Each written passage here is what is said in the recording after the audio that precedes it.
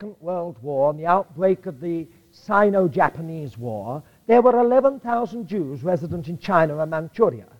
But by the end of the Second World War, the number had risen to 32,000 because the Japanese expelled all Jews from Manchuria, Korea, and Japan and centered them all in Shanghai.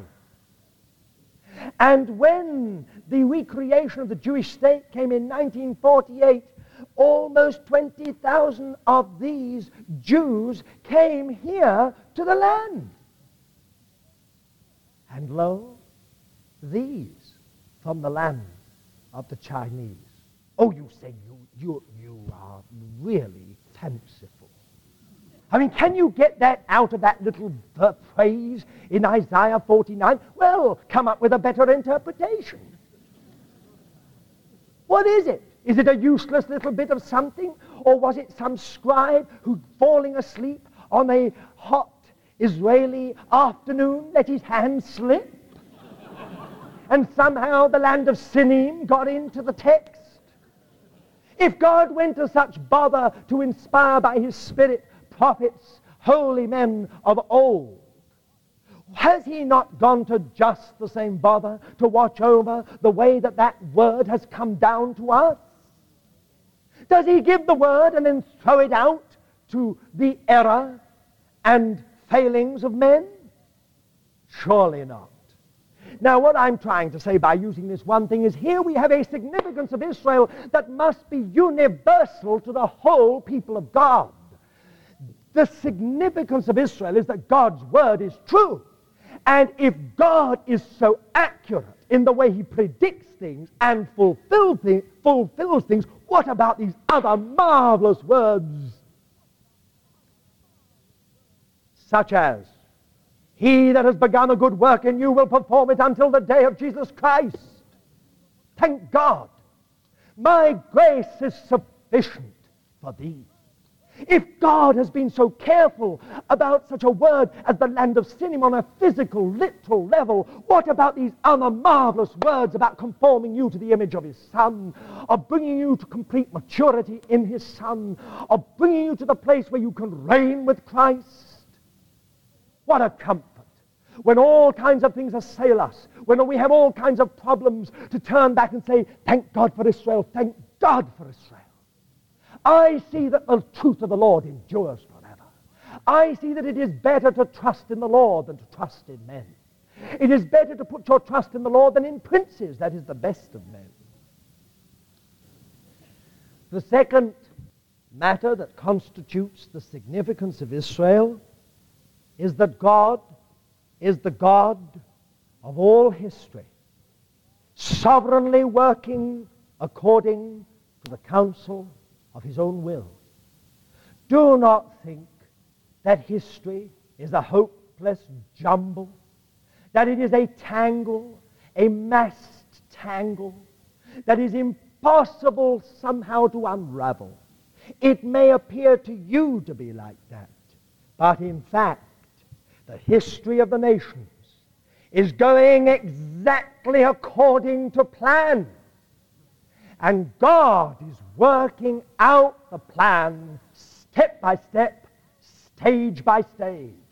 And Israel is the time clock of God in that fulfillment of his plan.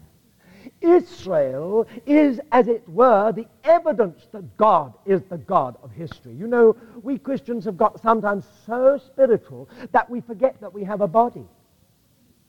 You know, I hear people saying, oh, it doesn't matter when you die. You can do anything with the body. Doesn't matter. Doesn't matter. What matters is the spirit and the soul. It's gone to the presence of God. We who have Jewish background have a deep, deep instinct about the body. That's why Jews never burn bodies. It is this inherent instinct that there is something very precious about even the dust of your body. And that one day there will be a redemption of the body. For what you sow is not what will grow up. You sow a corruptible body, but you will reap an incorruptible. How marvelous Now, this whole matter of getting so spiritual is a kind of the Greek background of Christians, if you understand what I mean. Nothing wrong in it. Because when the gospel went out from its Hebrew roots, it began to bring in all the Greek and Hellenic ideas and so on, which was all right. But sometimes Christians have gone so far in this Gentile idea that they forget the words of Job, "Yet in my flesh shall I see God. And I will stand upon this earth, and mine eyes shall see him and not another." What a wonderful hope. There's going to be a new heaven and a new earth, and God is working everything according to a plan.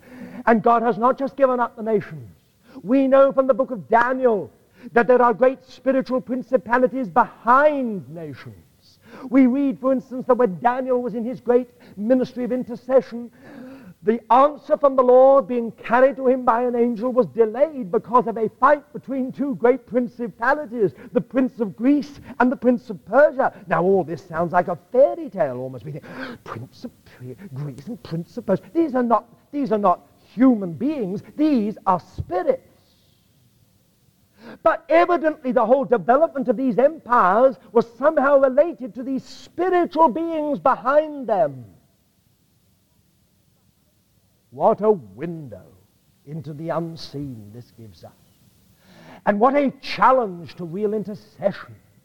If it is really true that all that happens in the nations is actually a reflection of what goes on behind the scenes in the invisible, in the spiritual world, how much more should the Church of God take its position in the heavenlies to reign with Christ now? God is the God of all history. He determines the course of nations. Don't for one moment give to the enemy a single any greater luster than he should have. When God says Babylon's days are over, Babylon's days are over. And I've often thought when that Hebrew prophet, that Jewish prophet, stood up in the great feast of Belshazzar and said to Belshazzar, "Your kingdom is going to be taken away from you this night." How could he have said such a thing? I imagine there was almost ribald laughter in the drunken courtiers around the king.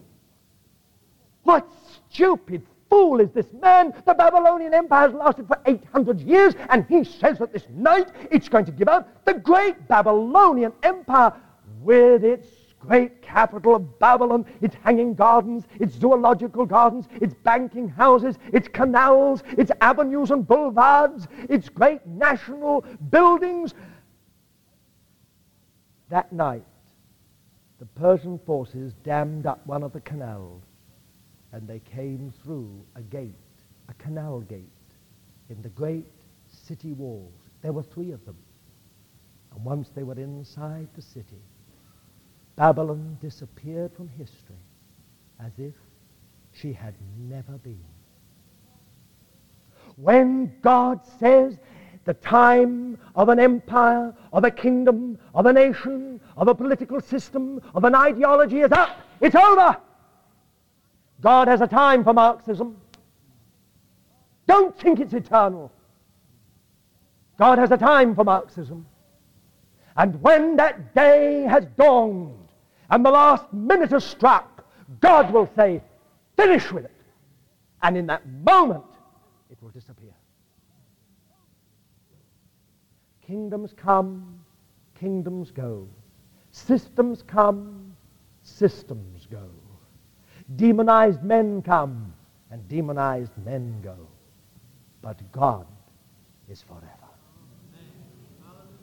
So the fact of the matter is this little nation of Israel is the evidence that God is the God of history. Because years and years ago, to be precise, 2,600 years or so ago, God took a Hebrew prophet, a Jewish statesman, who in faithfulness to God, in spite, as it were, of all his uncompromising purity toward God, rose to the highest position in the greatest empire of his day, And God gave him vision after vision after vision after vision. And these visions were all to do with what we call the times of the Gentiles, or the times of the nations.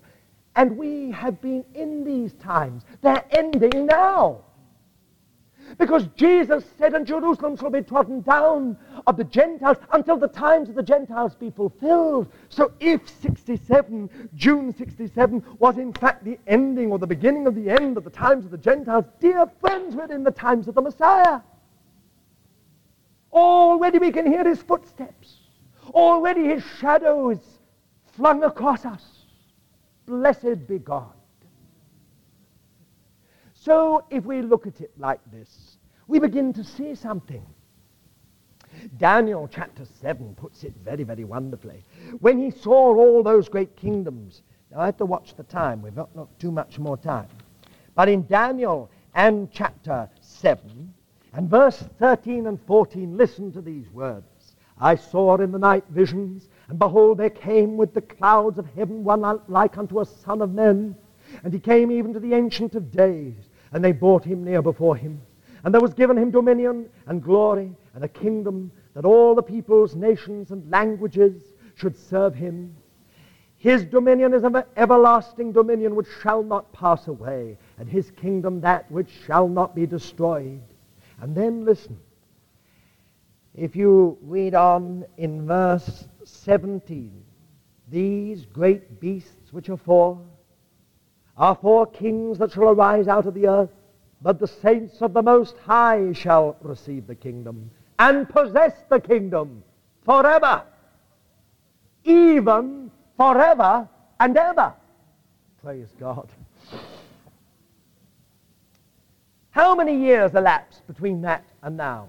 What were the four kings? Babylon, Persia, Greece, Rome, and now our own so-called democratic society, modern civilization. It's all included within this great vision of the four kings.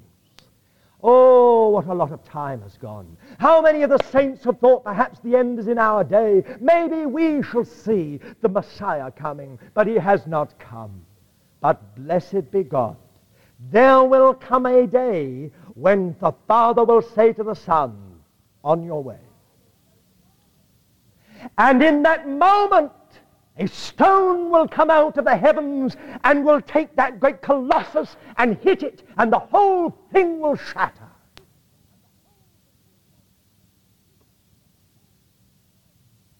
And little Israel is the time clock. No wonder we should pray for her. No wonder we should be involved with her. No wonder we should not only look at her as some prophetic comfort to us, some means of encouraging us, but we should be involved with her. She is flesh and blood.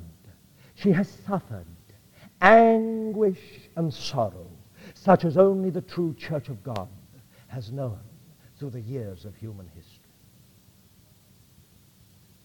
If there are any people who should feel deep calling unto deep, it should be the true Church of God for the Israel of God. God is sovereignly working out his purpose. Let those who say that Israel is a political accident say it. Let those that say that there is no future for the Jewish people say it if they wish. For me, I can only say that not only is Israel not a political accident, she is divinely ordained. There is a fulfillment of the word, I will lead the blind by a way that they know not. In paths that they have not known will I lead them. I will make darkness light before them, and the crooked places straight. These things will I do, and I will not forsake them. Israel is blind. She is largely agnostic. It is true. But don't be confused. God is behind her. This little nation has been drawn back in unbelief by God, back in their blindness by God. God is behind it. And underlying the whole history of the Jewish people is the finished work of their Messiah, Jesus. They do not know it. But with God, it speaks forever. And on the basis of that finished work, God deals with the Jewish people in spite of their sin, in spite of their failing, in spite of their blindness, in spite of their rejection. He deals with them. They do not know it, but he is working. Oh, what a wonderful word that Jewish statesman Daniel said to the great Nebuchadnezzar. Till you shall know, he said, that the Most High rules in the affairs of men and gives it to whomsoever he will. What courage the man had to say it to the great Nebuchadnezzar, who with one look could have had Daniel decapitated or burnt to a cinder. But Nebuchadnezzar, he heard it. Daniel went on with Nebuchadnezzar to give him an even greater understanding of this matter. He said, he takes down people from high places and he puts up people who are nothing into them. God is sovereign. Mr. Brezhnev is in the Kremlin because God has put him there. Mao came and Mao is gone. Dung has come and Dung will go. They all come and they all go. But God is working according to a plan. So don't fear. That is the second great significance of Israel. I wish I could say a good deal more about it. Here is the third. He is using Israel to sanctify himself in the eyes of the nations. Now get this clear, because all of us immediately think, as soon as we heard the word sanctify, we think, oh, he's going to save all the nations. No, he said, I will sanctify myself in the eyes of all the nations. What does sanctify mean? I will separate myself. You will know that there's more than flesh and blood to human history. This little nation you come against and you say, we will destroy it. We will use every modern weapon to liquidate this people. You will find that in coming against it, you are destroyed. And then you will reel back and your mind will try to find some reason, some logical reason as to why you have failed. And you will come back again, but you will fall again, until in the end you will have to say there is something more to Israel than flesh and blood. Listen. I'll just read you with the New American Standard Version. It tends to be a little clearer on this matter in its translation. Ezekiel 38 and verse 16. And you will come up against my people Israel like a cloud to cover the land. It will come about in the last days that I shall bring you against my land, in order that the nations may know me, when I shall be sanctified through you before their eyes, O Gog. How is God going to be sanctified through you? Through Gog? No, it means that God will take these anti-God forces, because Gog and Magog in Hebrew is a term for all anti-God forces. God will take these anti-God forces and he will show them that he is God. They don't believe in a God, but God will show there's more to this little nation than you think. It's not just weapons. It's not just weaponry. It's not just morale. It's not just the number in the army. There's something else in it. Listen again. Ezekiel 38 and verse 23. And I shall magnify myself, sanctify myself, and make myself known in the sight of many nations, and they will know that I am the Lord. This is the description of a horrific battle. But God says, I will make myself known, I will magnify myself. They will know that I am the Lord. Listen, chapter 39, the same prophecy. Verse 21 to 23. And I shall set my glory among the nations, and all the nations will see my judgment which I have executed in my hand, which I have laid on them, that's Gog and Magog. And the house of Israel will know that I am the Lord their God from that day onward. And the nations will know that the house of Israel went into exile for their iniquity, because they acted treacherously against me, and I hid my face from them. So I gave them into the hand of their adversaries, and all of them fell by the sword. According to their uncleanness and according to their transgressions I dealt with them, and I hid my face from them. Therefore, thus says the Lord God, now I shall restore the fortunes of Jacob, and have mercy on the whole house of Israel, and I shall be jealous for my holy name, and they shall forget their disgrace and all their treachery which they perpetrated against me, when they lived securely on their own land, with no one to make them afraid. When I bring them back from the peoples, and gather them from the lands of their enemies, then I shall be sanctified through them in the sight of the many nations. Then they will know that I am the Lord their God, because I made them go into exile among the nations, and then gathered them again to their own land, and I will leave none of them there any longer. And I will not hide my face from them any longer, for I shall have poured out my spirit on the house of Israel, declares the Lord God. Do you see the significance of Israel? You see, what God is doing is he's manifesting himself through an unbelieving, blind, and sinful nation. And the whole earth is coming against them. They don't even know why they're coming against them. But they're coming against them because God is drawing them down with hook through the jaw against him. He's gathering them against Jerusalem. And then when they think they will destroy this little land, God will act, and they will reel back. God never judges nations without giving evidence, without warning them. Israel is the final great warning of God in the last days to the nations. Because God said, I will send them into exile. And they went into exile. And God said, I will gather them again. And he gathered them again. And God said, I will defend them. And he has defended them. Oh, dear people of God, how wonderful this whole matter is. The significance of Israel. We suffer in this matter with those who go overboard on Israel. They become so Israel-conscious and so Israel-centered that one almost wonders whether Israel died for them and Israel saved them. As if they've been born again through Israel. The subject has suffered tremendously from people who've gone overboard on the whole matter. But, dear people of God, what a terrible thing it is when we don't understand the significance of Israel. The last thing I want to say this evening is this. About the significance of Israel, the fourth thing is that here we have the truth finally given concerning the Messiah. I don't know whether I'm right on this, but my own understanding of the prophetic word has led me to the conclusion that the Jewish people will not repent only on the day when they see Jesus coming in the clouds of heaven.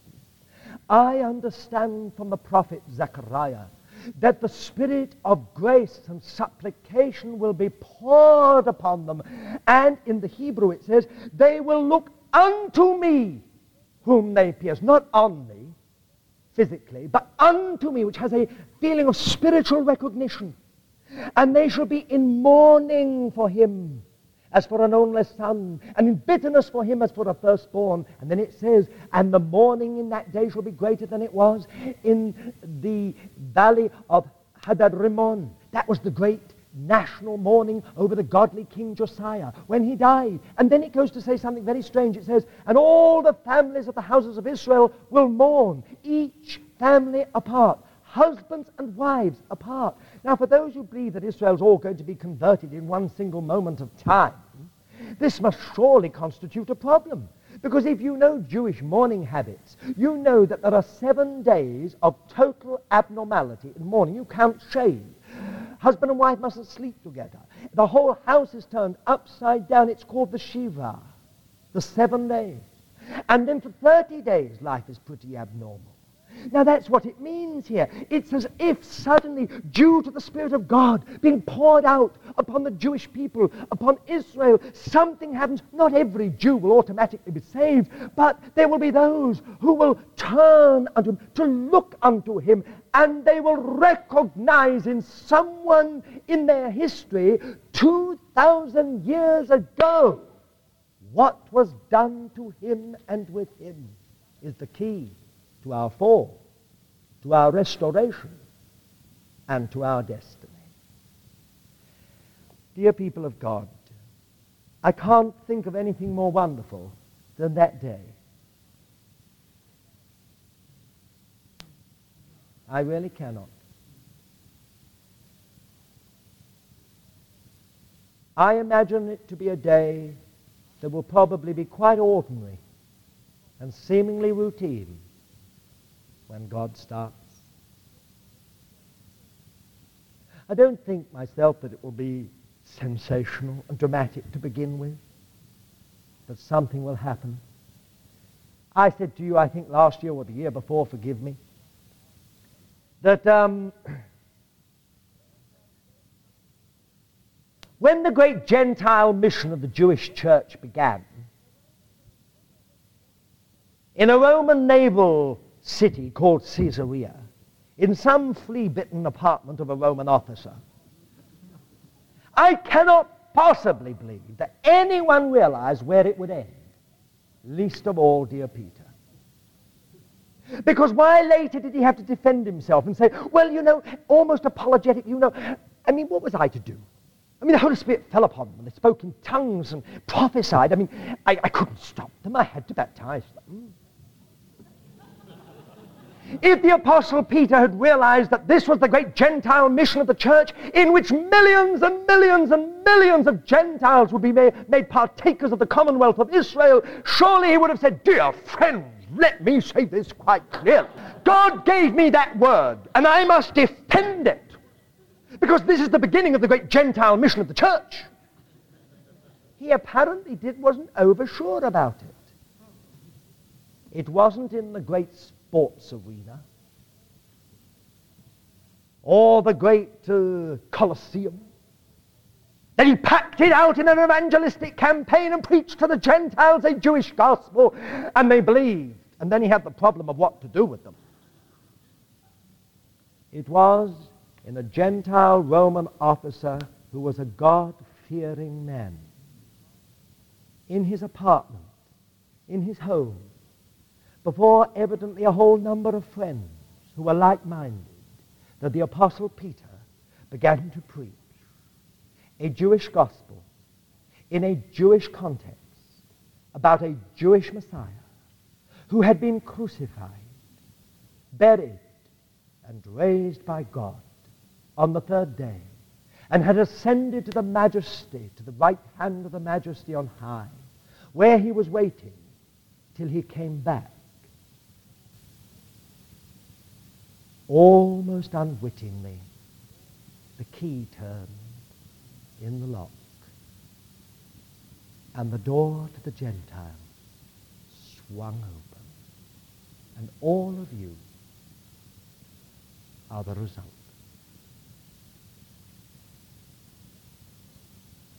One day, somewhere, sometime, probably not very dramatic, not very sensational, someone will be speaking. Perhaps it will be in a home, I don't know, or somewhere. And unwittingly, the key will turn in the door. And the door will open to the Jewish people again. And they will be received. Then this blindness that David and Lisa spoke about on the Jewish heart will suddenly, this veil will suddenly be taken away with the most startling results. People will see suddenly, like people waking up out of a dream. They will say, what is it? What is it? We see. And in that moment of recognition, it will be like a sword piercing through the heart, not of condemnation, but godly sorrow that worketh repentance unto salvation. In that day, there will be a fountain opened for uncleanness, and multitudes of Jewish people will wash themselves in the blood of the Lamb. This is the significance of Israel. God will put the last bit of evidence before the nations. He will say, this Jesus is both Lord and Christ. This Jesus, King of the Jews, has become King of kings and Lord of lords. Dear friends, if that is the significance of Israel, are you not thankful that God gives you a bit of light? That somehow you begin, even with our dim understanding, we understand something of this. Thank God for it. Thank God for it. May he stir us up to be involved in this matter, not in a way that is strange or weird or unbalanced, but in a way that is realistic, genuine, right down to earth, as it were. May God help us. It will be the most wonderful day for us all, will it not? If we with the eye of faith have seen that this is going to come to pass, and we have given ourselves in prayer and in many other ways to it, if by the grace of God we shall live to see it, oh, what joy! What joy!